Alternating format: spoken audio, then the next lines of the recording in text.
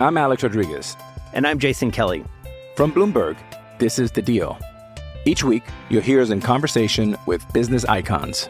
This show will explore deal-making across sports, media, and entertainment. That is a harsh lesson in business. Sports is not as simple as bringing a bunch of big names together. I didn't want to do another stomp you out speech. It opened up so many more doors. The show is called The Deal. Listen to The Deal. Listen to The Deal on Spotify. Welcome back, everyone, to 12 Pack Radio, your podcast source for Pac-12 football news, your home for Pac-12 gambling advice with William Hill's Max Meyer, and the home of the Beta Rank College Football Statistical Model with Sharp College Football's Rob Barron. This is Brian Conger. Thank you for joining us. If this is your first time tuning in, thank you. We will continue to record weekly throughout the offseason, and last week when we were covering really just the end of the Pac-12 season, at least for fall, we talked about really moving forward every week and trying to bring on guests that can cover the conference from a unique perspective. And we pulled through right away with with West Coast College Football and his friend Mike Yam, who's going to join the show. Michael Yam is going to be on the show, and I'm joined by West Coast College Football and by Rob Barron. A couple items to go through before we start the interview with Mike. We have a ton of stuff to cover on this podcast, and Rob and I have been going back and forth. We'll probably talk about it after the interview, but just a giant spreadsheet of guests that we want to bring on, and we have some pretty good contacts. So just know that we'll continue to have really good guests on the show, but also using Rob's model not only to break down individual teams and offenses and schemes, but also one of the things that we're going to take a peek at are some of the other conferences if they play in the fall. Now, if they don't, we'll definitely focus just on Pac-12, but Rob's model, and he's been breaking down every single team on his Sharp College Football Twitter account and through Periscope and YouTube and all that stuff. So keep a lookout for that as we roll into spring season. And of course, you can follow the podcast on Twitter at 12 Pack Radio. And without further ado, after these messages, we got Mr. Mike Yam. I'm Alex Rodriguez. And I'm Jason Kelly. From Bloomberg, this is The Deal. Each week, you'll hear us in conversation with business icons. This show will explore deal-making across sports, media, and entertainment.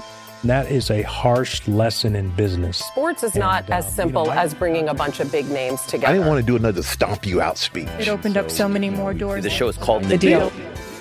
Listen to The Deal. Listen to The Deal on Spotify. All right. This is what everybody's been waiting for. And look, I know you saw the title and you said, hey, wait a minute. Mike Yam was on Podcast of Champions, and he was, and it was a great interview. You should check that out. But there's plenty of room for multiple podcasts and shows, and we're big fans of them, and really liked really the questions and the outpouring of support that came to you, Mike. Not only from them, but you guys really touched on the just on the support from the entire conference when the news broke of your time at the Pac-12 Network, and obviously like the face of the network forever. And you've just been such a good champion for the conference. It's funny. It's like you know when you think of when I think of soda, it's like Coca-Cola, like the little red thing pops up. When I think of Pac-12 Network, it's like Michael Yam, like, oh, the Yam's here. So, hey, thanks for joining the show, man. How are you? Doing great. Appreciate the introduction. And you're right. It's kind of a crazy time. And you mentioned some of that support, and it really has been overwhelming in a great way. I didn't really necessarily expect to get that kind of feedback. It took me a couple days and more hours than I'd like to admit to go through and respond to everyone. And I think I actually have now, I think officially have hit everyone back. So appreciate everyone who's reached out and had really a lot of nice things to say. All right, let's get into the most important thing outside of the support that you've received. And that's Las Vegas, Mike. That's Las Vegas. So you are a connoisseur, right? Pac-12 Network has the, and I love the live audience shots that you've done. Like, I really just loved the support that the conference and the network have done to the Pac-12 basketball tournament and just being there live and just having a good time there. So you've been around the block. Where are your go-tos, Mike? When you're off hours, you know, you're just kicking the shoes off. You've seen some really good Pac-12 basketball. Where are your go-tos? Where should we be looking out for? You know, it's kind of crazy when I think back to Vegas and all the years that we were there, and this is maybe indicative to the type of person that I am, or just it also screams to the amount of hours that we're working. But those first 2 days, I don't think people realize this, but, you know, in 2 days, you're dealing with, you know, 2 sessions and basically, you know, 8 games over those first 2. So the hours are kind of crazy. And on day number 1, all of the games are on Pac-12 Network. And then on day 2, we would have 3 out of the 4, but we would still do the post game after that 4th show. So, you know, when I tell you, like, literally in the arena is where I was eating all my meals on those first 2 days, other than breakfast, before I went out to get ready for that pregame show. Now, it did lighten up, but I got to tell you, like, I actually didn't really leave the hotel much. Like, you guys know, like Italy, I guess is kind of like I guess the best way to describe it is like food trucks, but indoors, and it's all Italian food. I would just Italy. get together. That place is awesome. Yeah. So like we would just kind of hang where, I'd head down and meet up with a couple of our analysts, whoever was, kind of available if someone was getting a workout in, they'd join us later. And so typically it was in the arena or I was eating there. I mean, it was great. Like, I just didn't leave the hotel, and I kind of kicked myself. And I sort of say all the time, like, maybe I should have done a little bit more exploring, but you just get so gassed. And then there's all these like radio requests, and you're talking with reporters, that entire time. And then you're thinking about, hey, like, what are we doing on some of these shows? And I feel like you're just so inundated with the basketball. So it's probably the most lame answer that I could give you. Well, Italy, the live Neapolitan pizza where they make it on the thing. And the network has done such a good job. Bill Walton telling Dave Pasch, we're literally standing in the shadow of the Statue of Liberty. And it's like the paper mache thing from New York, New York. There's just so many great memories from that coverage of that. So that's good. I'm glad that we were able to kind of cover, see what you were doing out there. With Italy, like, the one thing that I will admit, at the end of the night, I would go get one glass of wine before bed. So like that was happening. And every night I would just try something different. So I'm a little bit of a wine guy. So, and Don McLean is as well. So we would usually have, actually, you know what? I'll tell you this. Do you guys know where Italy is? There's a steakhouse not too far from there inside the hotel as well. But the tradition always was Don and I would get in, and basically our entire crew would get in the day before. We'd have production meetings about how the tournament was going to go. And every year, Don and I would go and grab dinner at that steakhouse. It would just be the two of us, and we would just kind of catch up on the year and swap some stories. So that's been the tradition. So I shouldn't say it's just Italy, but that's basically, I didn't really leave the hotel. That's where the meals were. Well, a glass of wine is good for the heart as a wine snob on my end, too. I can appreciate that. So we have West Coast College Football on the show. We have Rob, and we have a lot of questions here. West Coast, what do you got? So, Mike, I know you've been covering the Pac-12 for a long time. Who are the best players that you've seen, and, who impressed you the most? Well, Rob, geez, I mean, I go back, I've been at the network, or was at the network for 8 years, and over time, I mean, I think the first name right off the top of my head, I mean, I would make an argument he's one of the great, probably top 5, top 10 college quarterbacks in the history of the game. And Marcus Mariota, what he was able to do in Oregon, I think about the sheer athleticism on the field. One of his former teammates, the Anthony Thomas, was as tremendous a player as we've seen, and I think that's going back a ways here. John Ross at Washington, also a premier athlete. I'm sort of like picturing the footprint and kind of working my way from north to south. But generally speaking, I mean, there was some, like, the winning mentality. Kevin Hogan, I never really thought he got nearly enough credit for what he was able to do at Stanford. He certainly comes to mind. Jared Goff, I got to see him in person. Remember his first game, actually, that first tough game. It might have actually been his first league game in Eugene. I remember, like, this crazy hurricane monsoon weather that he had to deal with, and he got pummeled in that game. But Goff obviously is on the short list. Then I think about some players that weren't as heralded that were able to make huge impacts. I mean, Scooby Wright, what was it, 2-star Scoob? He's another guy down at Arizona who really made a mark and wasn't highly publicized. But those guys, off the top of my head, those are a few of the players that certainly, that I think about over the years that really had a ton of talent. As the Pac-12 heads into, it'll be interesting to see how everyone deals with, potential new TV negotiations here. But how does the conference, I think, and you had some of this with the Pac-12 network, try to address some of the passion deficit, you might call it? I live in Big Ten country. I live in Columbus, Ohio. So it's like all Buckeyes all the time here. And I think some of it starts with the schools, some of it, but some of it, has to come from the conference too. How does the Pac-12 start to build more of that sort of long-term support from fans? Yeah, I think it's a really good topic to bring up, just because in the 8 years, and keep in mind, because I know you're obviously in the Midwest, I grew up in the Northeast, and before I came to Pac-12 Network, I was at ESPN for 4 years. And when I got the job at Pac-12 Network, it occurred to me about 2 weeks into the gig that there really was such a thing as an East Coast bias. And I would think back to the shows that I did at ESPN, and we would talk USC because it was USC. Chip Kelly had Oregon rolling. We would talk about them. Andrew Luck was at Stanford. So, of course, they were in that conversation. But outside of that, we weren't really having conversations about the other teams in this league. And when I got to the West Coast and I took the job, it became pretty apparent as you watch the shows that there just is not as much attention. And, what's the long-term plan to try to get that going? I think the short answer is I don't know. I don't know how you replicate an experience from a geographical standpoint. Like when I would go to Alabama for a pro day, when I was at ESPN, and Trent Richardson would be down there, like that area is just, that's religion, right? Like Saturday it's a thing. Yeah. There's a reason why right now we're having this conversation. And I'm surprised, to be quite honest with you, the Big Ten is not playing and didn't kick that can down the road. But I think if you use that comparison, Big Ten and Pac-12, here you go, two separate conferences that netted out at the same decision. And yet, what have we been hearing these last few weeks? It's parents, picketing outside of Big Ten headquarters. It's Kevin Warren under fire. The Pac-12 hasn't really received that type of scrutiny for the same decision. Now, part of it, I think you can make an argument.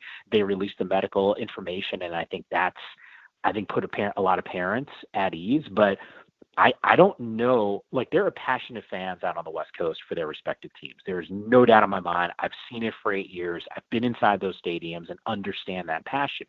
But in terms of sheer volume of fans that have that similar passion, I don't think it's there, guys. And, people, I know you guys have had Yogi Roth on the show before. Yogi would say it all the time. He's like, we got more life options because, you got kids at Stanford thinking about the next, $1 billion company that they can create. Southern California, they're out there, surfing and doing other things and being out in nature. I don't know. Maybe there is something to that, but I after 8 years, I don't have a really solid answer to try to get mass appeal on Saturdays when Stanford's rolling and they're winning Pac-12 championships and winning Rose Bowls. You head to campus on a game day in league play, like it might be 50-50 in terms of, fans that are there for the opposition. It's not the same as what we're seeing in other leagues. Yeah, and I think that if you had the fan base at Stanford, I think you see at least one Heisman Trophy winner in Palo Alto at some point over that time. And you mentioned how a lot of teams and a lot of networks they just didn't know. You look at the stats, but you don't see it in person where you're just like, holy goodness, Toby Gerhart is a monster. Or just, some of these players are just like, oh my gosh, I didn't even realize that. But, people like us that are watching the conference are just going like, how do you not see this? Like Bryce Love was just electric. He touched the ball and I stood up in my seat every time in 2018 just because of how dynamic of a player he was and how that offensive line hung and all that stuff. As we transition. Christian McCaffrey is you asked me about the best players. I probably should have said Christian's names first. I don't know if there was a more talented guy that was such a difference maker, especially a guy that didn't get that Heisman. But I think those are two separate topics, though. One, the fan base and the passion. And then two, when you start talking about awards like the Heisman, I don't blame fans. I actually blame, in a lot of ways, the media. Let's be real here. When I worked at ESPN, and I got it because, you're doing shows late at night and you've gone a whole day of watching college football. And to be honest with you, you do the late night show. And for those who don't know, whatever that wrap-up show is, sometimes you'll even have a Pac-12 game that's going on. So a producer will build a rundown. There's going to be a heavy dose of Big Ten teams like Ohio State. Of course, the SEC, with the partnership that they have with ESPN, with the SEC network, they're going to get a ton of billing. And then the team like Clemson, obviously, they've played earlier in the day. And we're going to be talking about that squad on a late-night show. But I think when a producer is worried about time, and then all of a sudden Christian McCaffrey, has like this, goes bonkers, goes for like 300 yards on the ground, to me, like he deserves, that deserves to be elite of a show, because if there's an equivalent performance in any other conference, that's in the A block. And they're spending a few minutes talking about how talented he is. And I think the thing that was disappointing in McCaffrey's year is that's not what was happening. It was a one-play, 15-second highlight that you'd see on a late show, and they'd give the numbers for Christian McCaffrey. Like, that wouldn't happen for another player. And I think those are two separate subjects, the fan base and the passion, but there's also a responsibility that you have when you're working at a network to showcase some of the best talent. Christian McCaffrey wasn't working, less hard on non-game days than any other player in the country. There is a grind, and every player that plays in the Power 5 conference understands that. And I think the Pac-12 for the last 8 years, at least since I've been out here, has always sort of been on the receiving end of less attention or negative attention, where the losses seem to mean more than losses in other conferences and wins didn't seem to mean as much. Yeah, and McCaffrey getting the ball, the first pass in that Rose Bowl, where Mike, you knew he was getting the ball, I knew he was getting the ball, Iowa knew he was getting the ball, and he busts a 30-yard run like right up the center of the field. I mean, just some really dynamic players. But I mean, one of the things at the conference that will be interesting and should be covered more is this change in scheme. We're seeing a sea change of different offensive and defensive coordinators. You got Joe Moorhead coming to the conference. You have, obviously what Clay Helton has done with the offense there, bringing in Graham, and just a lot of fun stuff. How does the network, how did you guys kind of take a look and see some of the talent that was coming in from a scheme perspective and adjust accordingly with your coverage? Was that a big focus, or just curious how you looked at that? Yeah, actually it wasn't much of a focus. I think for all of us, there was less concern about how you shift your attention to a different scheme and more attention to, hey, this is what their scheme is. How do we adequately cover those storylines? And, Joe Moorhead would have been a great example for me this upcoming season. I'm one of the million reasons why I'm disappointed I won't be back at the network, but Joe is actually a Fordham guy like myself. So we've had that kind of connection and sort of known him through the years. And I couldn't wait to see what he was going to be able to bring to that offense. I mean, obviously no Justin Herbert, but, what are the things that we were going to see, like we saw when he was at Penn State and he took over that offense where there was a huge jump in productivity. Now, to me, that would have been exciting. But I think for us, it was less about tailoring the coverage and sort of just saying what the actual situation was. Like we would have reacted to no matter whatever the scheme was, whatever the coach was, it was more reaction mode. So we touched on the passion deficit, but at the same time, there's also a lot of Pac-12 fan bases that are very passionate, especially when their teams are doing well. And, teams like Utah, Oregon, Washington, WSU, when they've been rolling, they've been having some really good fans. What was the most electric atmosphere that you experienced at a game? You actually touched on the fan bases that I think are probably the most impressive in this conference. If you said to me, hey, who are those 4 teams? They would come to mind. Utah, when Rice Eccles is going, man, the must, they're tough to beat. Washington, my God, that really is the best scene, the best backdrop in all of college football to be there. And I've gotten to be there the last couple of years. Eugene is just spectacular when that place is rocking. My God, it's awesome.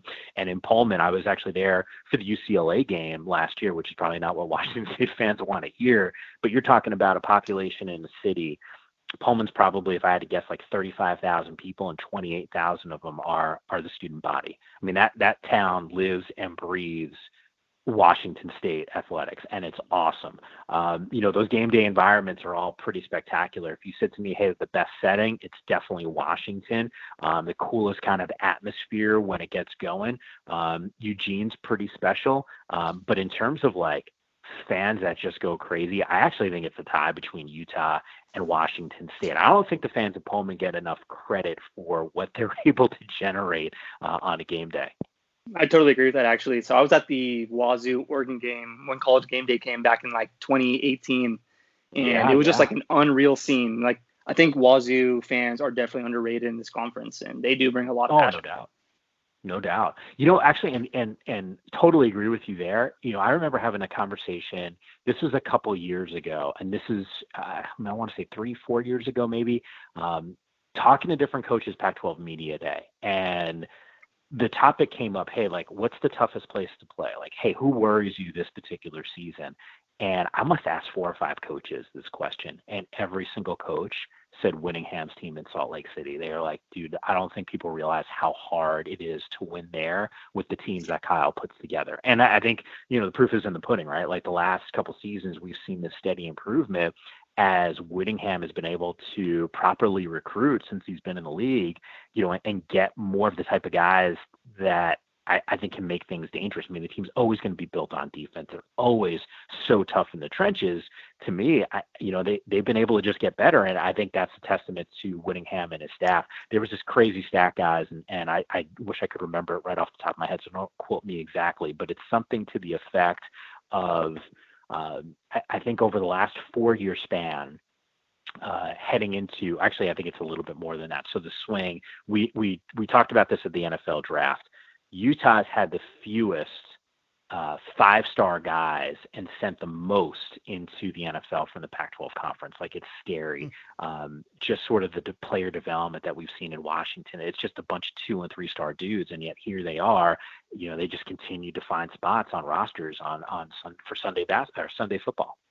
Yeah, I totally agree with that. Utah, I ran in the projection model for this season, I ran a coaching and development ranking, and Utah came in at number 14 in trying to control for how they do how they do on the field versus what you expect from where they recruit. Utah really churns them out. I have a little bit of a different question. I used to work in New York City in the financial district, so I have a little bit of like built-in cynicism in life. And so I always, by the way, the guy that used to work in Midtown Manhattan, man, I got to tell you, I miss that cynicism, man. that New York edge, I do miss that a little bit. Yeah. Oh no, I miss the living in Columbus, Ohio. I miss sort of the vibrancy of the city. I'm just like, come on, people, like let's pick it up. Let's walk. We got places to go. But with Yogi Roth in particular, his relentless positivity, sometimes I'm just like, I appreciate it because I have that sort of cynical streak. But did you ever go into work one day and just think, today's the day I'm gonna get Yogi Roth to say something negative? Like, how do I push him to it? Like, where do I go? I tell people this all the time. What you pick up on is so accurate. He really is the most positive person I've ever been around. In fact, I'll take you back to launch night back in 2012. It was August 15th, and we launched Pac-12 Network, and Yogi was there.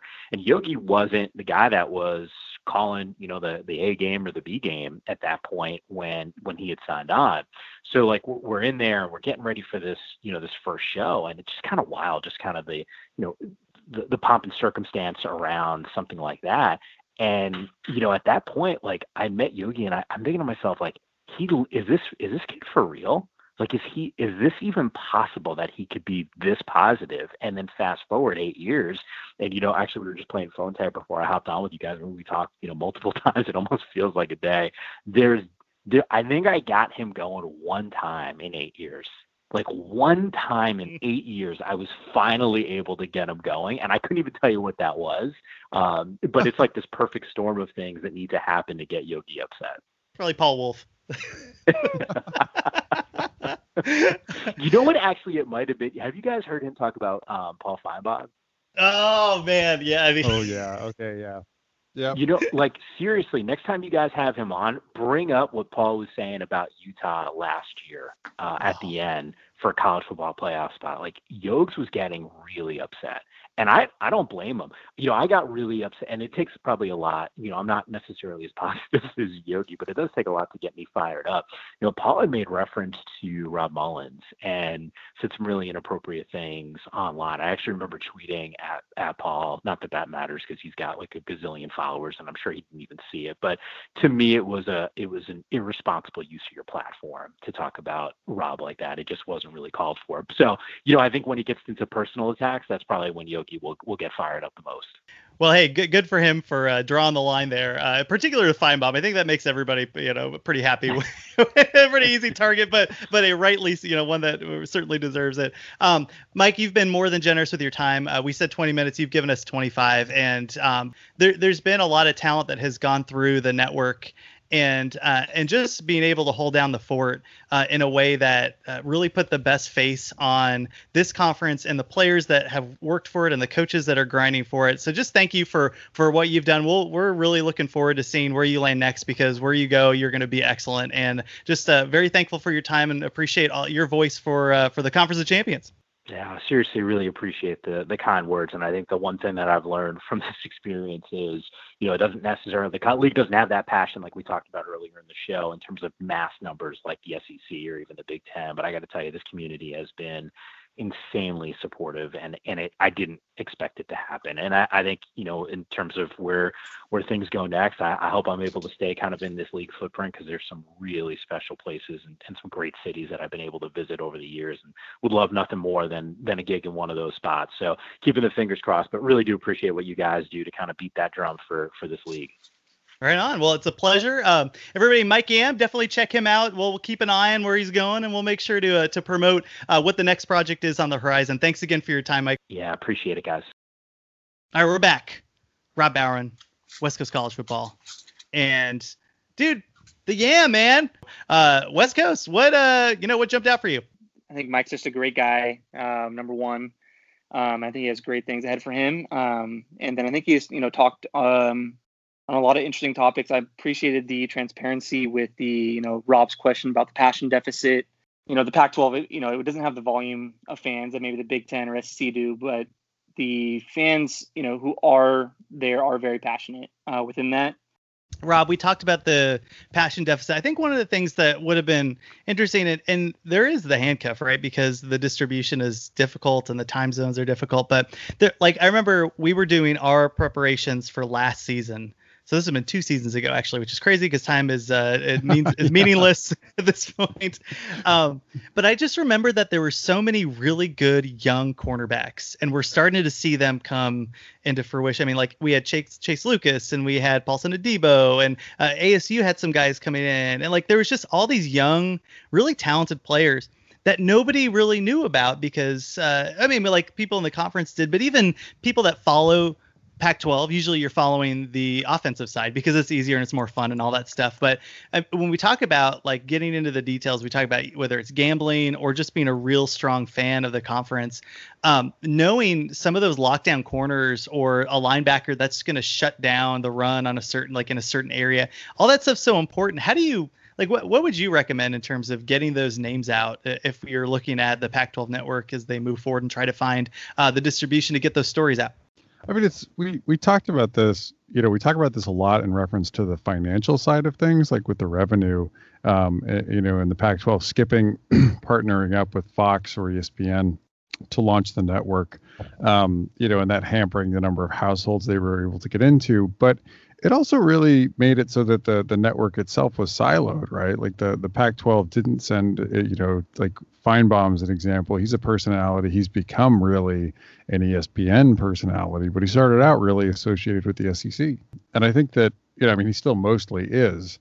But there's a lot more crossover with folks on, those networks and, the parent, you could almost say the parent networks, and helping to promote, those conferences, those games, because those networks are now really invested, in the product and making sure that it is successful. The Pac-12 is at a spot now where I do think that they, looking forward, they do need to be looking at potentially finding a partnership that can help them, put together other avenues to put, players' names out there, and to market the programs better. I think that some of that will help. That you may need to trade some dollars now for that investment down the road, but I think that kind of thing could really help the conference start to get more players' names out there, right? I mean, Oregon's going to have a nasty lights out defense this year, but how many people in college football really know who Thomas Graham is? Not that many, right? People should, but I don't know that a lot of people outside of the West Coast really know how good that Oregon secondary is going to be. I think what Rob said is the biggest thing. When the Pac-12 made that choice to go, kind of be their own individual entity, and rather than teaming up with, say ESPN, something I've noticed is just when you watch ESPN, on a college football Saturday, they're promoting the teams and the games that are on their networks. So, they have a reason and an incentive to kind of hype up, the SEC, for instance. It makes financial sense for them to do that. For the Pac-12, it's almost like a competitor because it's taking eyeballs away, so they want to hype up, their teams. I think it does come down to the teams to promote their players as well. I think that, Oregon's coaches, what I've noticed is they are really good at, something positive is said about one of their players, their whole coaching staff will come out and retweet that. tweet and, or make a comment on it. So I think that, it's up to the schools to an extent to promote their content, just amplify everything. If you have a good player, you can just keep on amplifying it and get that player's name out there. Rob, one of the things that I was surprised about was scheme. And it's something that we juggle with here on the podcast. Like these coordinators that are coming into the conference are really, it's really important to if your team is on the brink, bringing in a good coordinator can be a game changer. It's the difference between, being Arizona last year, and trying to get up to like the middle of the pack. It's also the difference between Oregon being on the cusp of national prominence to possibly becoming a favorite in the coming years. So were you surprised by, Mike's answer in regards to scheme and how they cover it?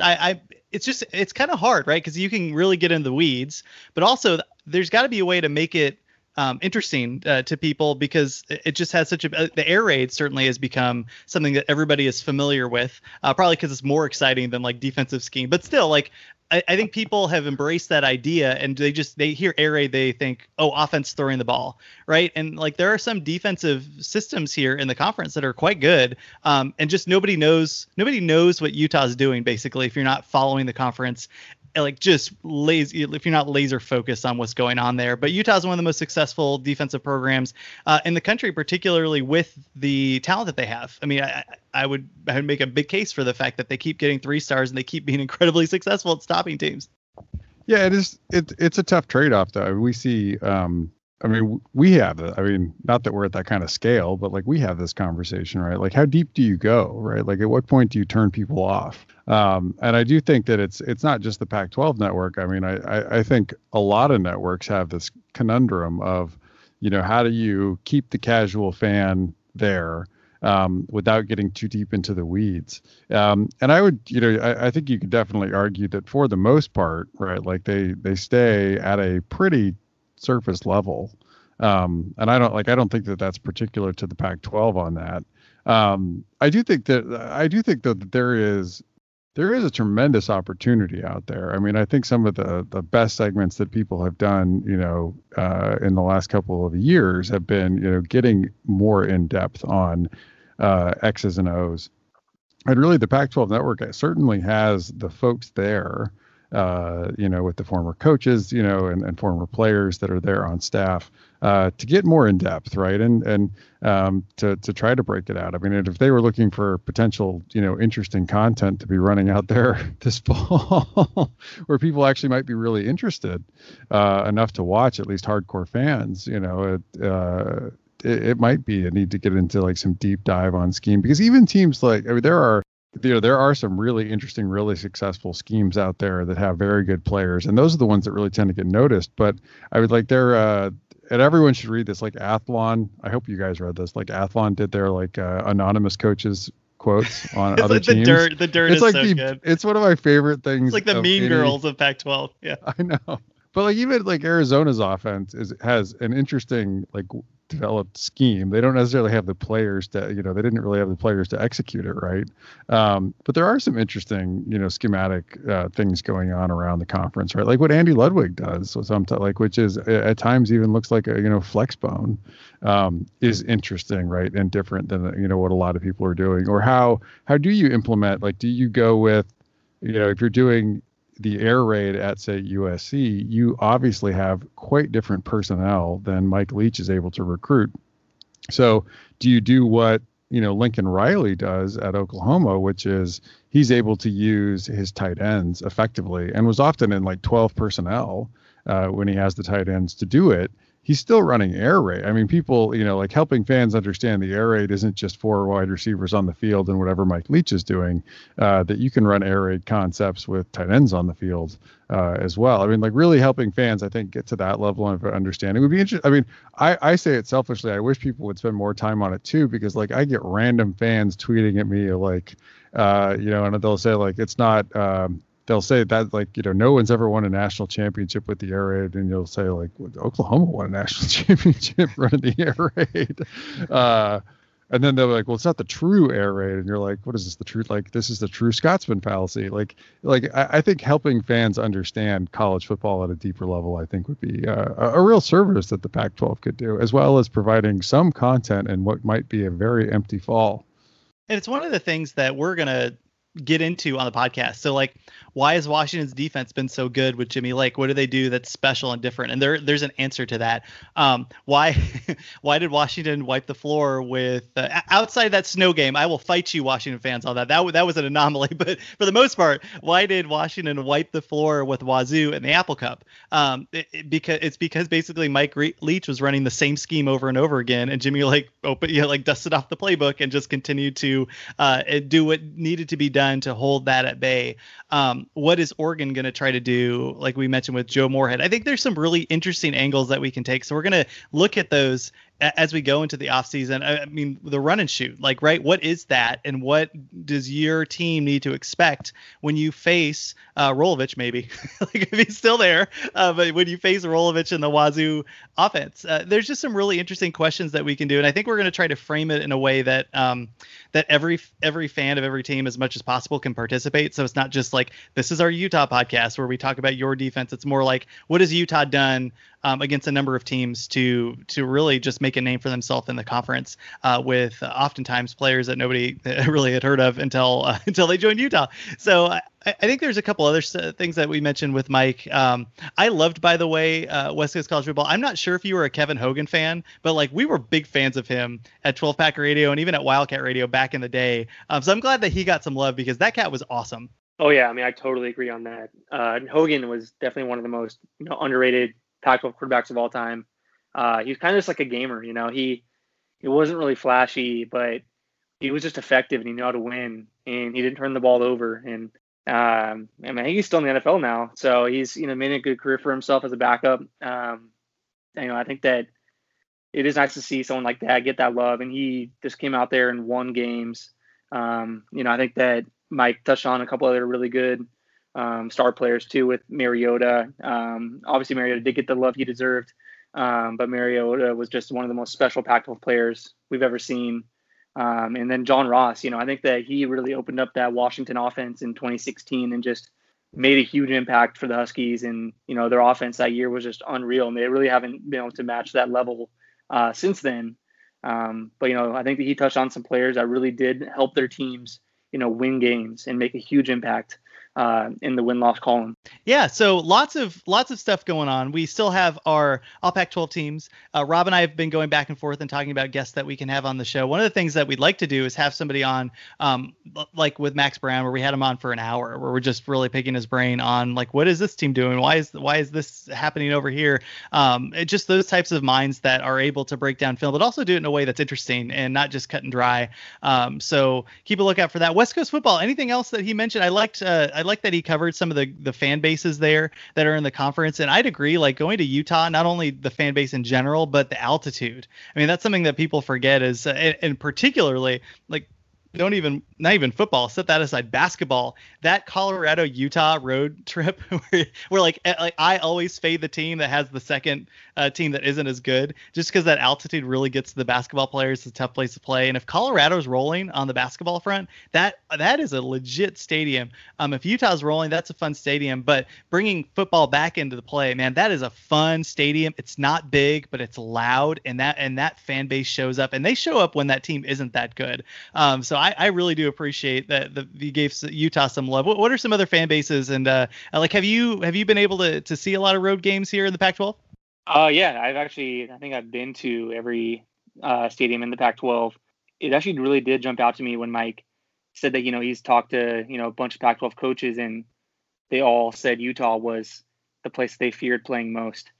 Pretty interesting to see that it's such a unanimous choice, and it really goes to show what those Utah fans bring every single week. A lot of Pac-12 fans can really bring it. Arizona State, actually, they, on a big game, like their fans can really show up and make a lot of noise too. So, I think Pac-12 fans sometimes you feel a little fair weather, but when their teams are rolling, they definitely come out and support. And, there's some really loud stadiums in the Pac-12. Except for Cal. I mean, UCLA. UCLA, if you can let's call a spade here. One of the things that I really would love is Corvallis, I was listening to the Quack 12 podcast, and Hithole and Adam have continued to bring on guests of each team. And the last one they did was somebody with Oregon State. And Corvallis used to be a really difficult place to play. I mean, like, it was kind of a graveyard for teams that were on the rise. And then, like, Jaquiz Rogers would just do Jaquiz Rogers things. And, like, that was kind of the end of it. And so, like, I was always just devastated and frightened anytime a major Pac-12 team would go to Corvallis on a Friday night or something.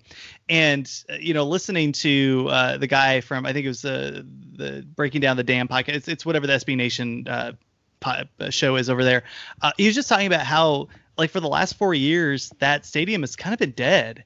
And there's just been an apathetic feeling around the program.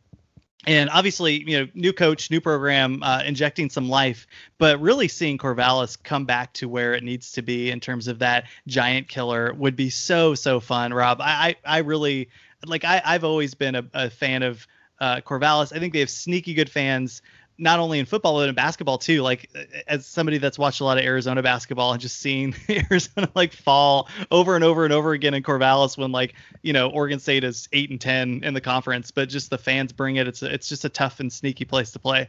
Yeah. I have personal experience with this. My sister is an Oregon State alum. And she is a huge Beavers fan, to the point of, like, wanting to name her dog Mike Riley so that she could talk to Mike Riley during the games. But it has been, it definitely went really, really wrong. And they've had to try to rebuild. And I think I think we're all sort of in agreement that they're headed in the right direction under Jonathan Smith. But, getting back to the days where they're like the early Mike Riley days, or like the Dennis Erickson days, like those like in those days, yes, like Corvallis was a place you absolutely did not want to play. All right, let's make a decision right now, Rob. Next podcast, what are we covering? And West Coast, you're invited. You are invited, of course. I sent Rob the spreadsheet, and I'm curious. What do we want to get into? Let's do how would your team have done against LSU last season? That'd be a good one. Yeah, that'd be good. Like, especially I think it'll be interesting on a couple of levels, right? If you're Oregon or Washington or Utah, but also if you're Arizona, Oregon State, or UCLA, like, how big of a spread. And Beta Rank has done a really good job of getting a feel. Like, obviously there are discrepancies between Beta Rank and Vegas, and Beta Rank sees stuff that Vegas sees, and Vegas sees stuff that Beta Rank does, and injuries and all that stuff. But for the most part, it was a really good barometer for, okay, where is your program at? And if in a vacuum, what do these teams kind of look like from an advanced model? And one of the cool things is after week 6, like we've talked about before, really we're taking data and we're cranking it and we're cranking it. It's just improving. So, like, if we took a look at the end of the season, like, maybe let's not include bowl games because those are so, like, funky.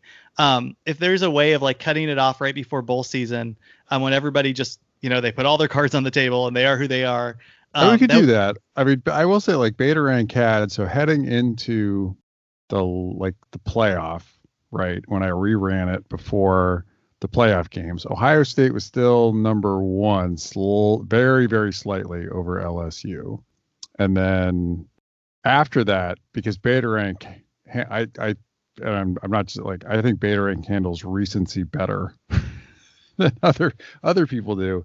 Beta Rank was the only model, and I do believe, I mean, definitely, like, it had not only had LSU as the favorite, but had LSU as the favorite by more than Vegas.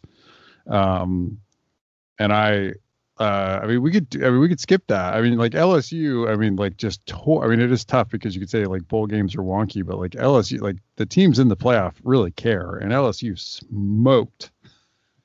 Not only that, but, like, they smoked the best defense in Beta Rank last year. But I think it's also worth talking about because I think people still have in their heads, like, I mean, and you could go back to, like, 2014 and even, like, as late as 2015, that, you can really, like, you could really win a national title just playing great defense. I mean, those days may come back, right? Like, I mean, it's cyclical, but, like, right now, it's the era of big offense. Like, Nick Saban is running out an excellent offense, year in, year out now, you have to be able to score points in bunches. Just having a good defense is not going to get you there. And LSU's offense last season, I mean, when we get to, particular, like, and what I can do is I can find a way to compare. I can compare what LSU would have looked like, because I do want to include their their playoff run, because it's just so incredible. Yeah. And they finish out with this just their advanced stats profile of that offense.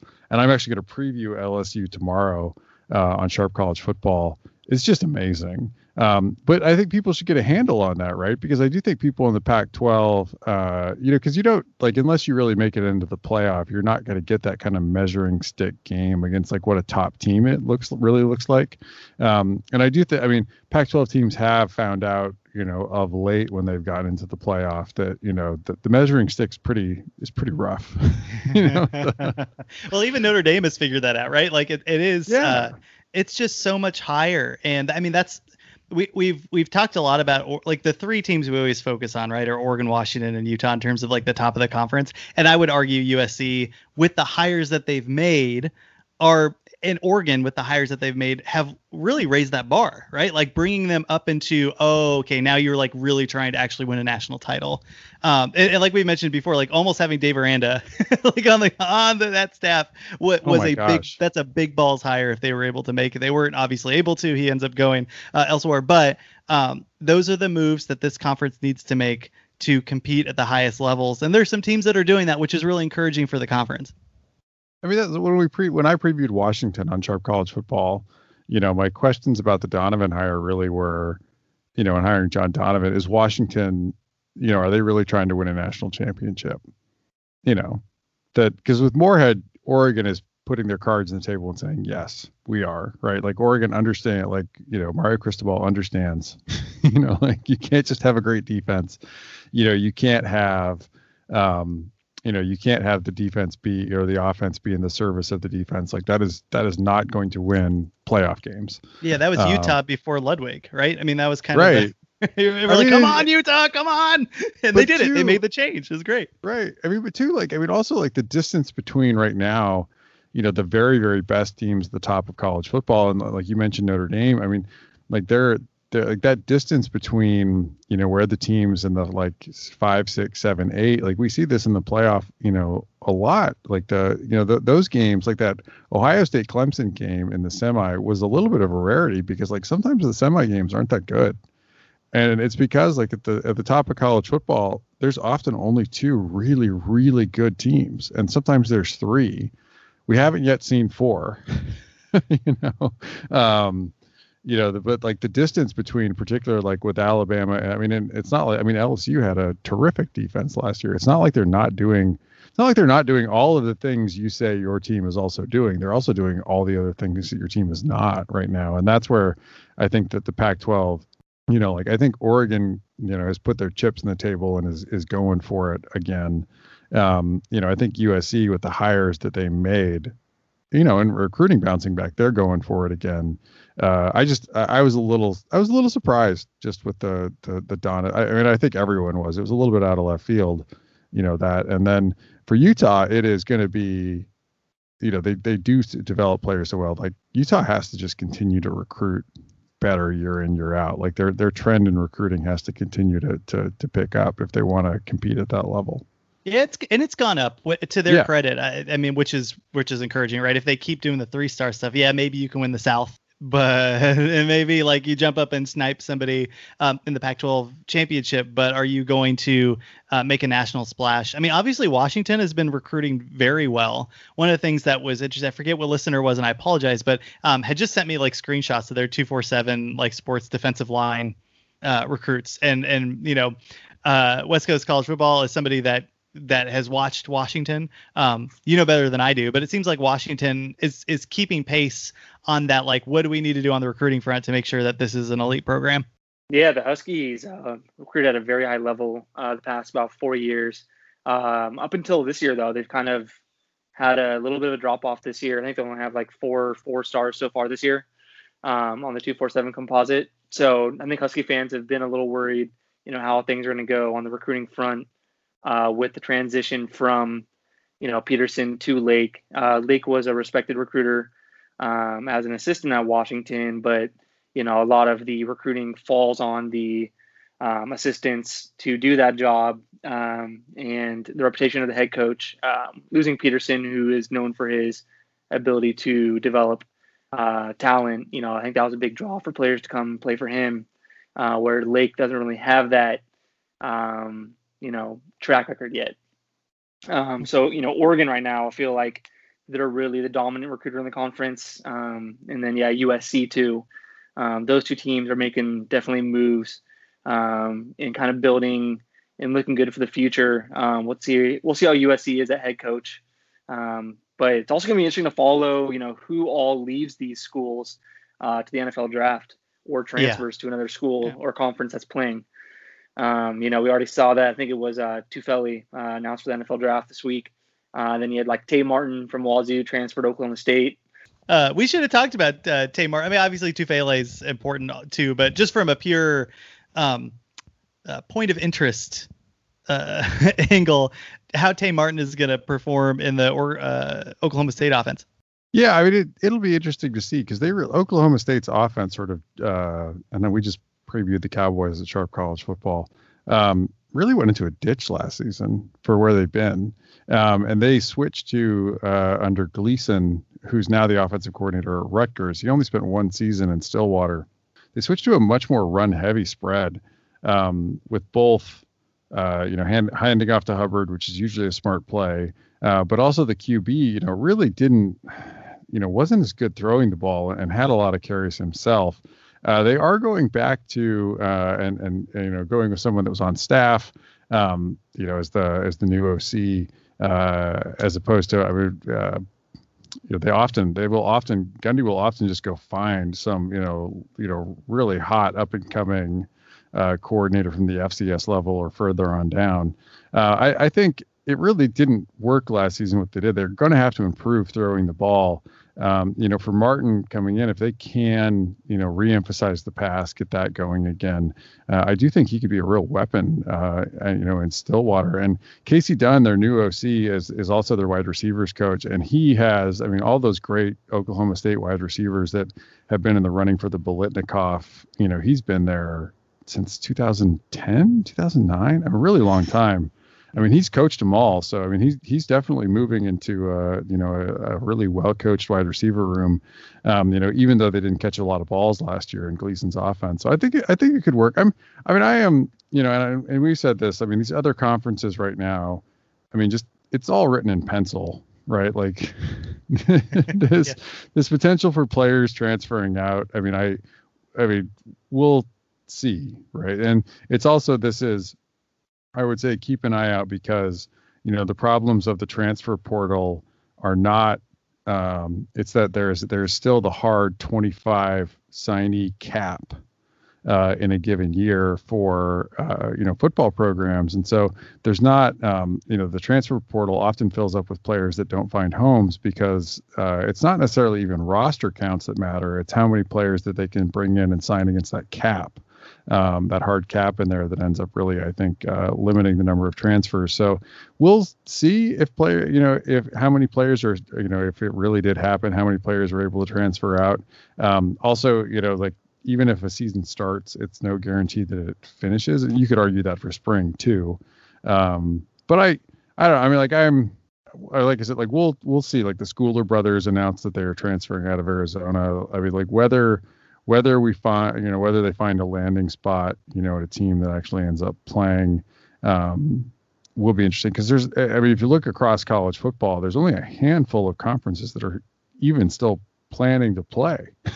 So there's not even that many roster spots available potentially to start out with. But I think what you're more likely to see is with Tufele, players that do have, the potential to, and have some eligibility and are looking at likely, first, second, third round grades, or, even a draftable grade, the potential that you might lose out on some, NFL payday, Even if you fully recover, like even if you came down with myocarditis, you might not be able to play for your first NFL season, may not be able to work out for NFL teams, and might come down, and that might really hurt your draft status. I mean, if you are, for a lot of draft eligible juniors and seniors, it does it from a just pure financial perspective. Like that's a really big risk for getting paid $0 to potentially give up lots of dollars. So I think that's the one to keep an eye on. And Tufele is the key of that switch to the potential, Todd Orlando 3-man front. We talked about this. It was kind of a bad fit in Texas because they had really recruited, even in his third year and with some injuries, but a lot more guys that were suited to 4-man fronts. Tufele was a guy that might have been able to play and play 2-gap in for that USC team. It could make for an even, a bumpier ride for Orlando in year one. All right. Let's leave it there. Good podcast. Our thanks again to Mike Yam, and we'll continue to cover the conference as we move forward, including next week how your team would have matched up with LSU, including the point spread, by the way. So we'll have those. We'll have all the numbers, advanced statistics. Should be a fun podcast. Stick with us. We're going to continue to scour the globe for great minds in the Pac-12 to bring on people on scheme and interests and all that stuff. So really going to get creative here at 12 Pack Radio. Our thanks to West Coast College Football for coming on, man. Thanks again. Thank you guys for having me. I appreciate it. Always fun to talk football with you guys. Oh, far out for sure. And we will catch you all next week.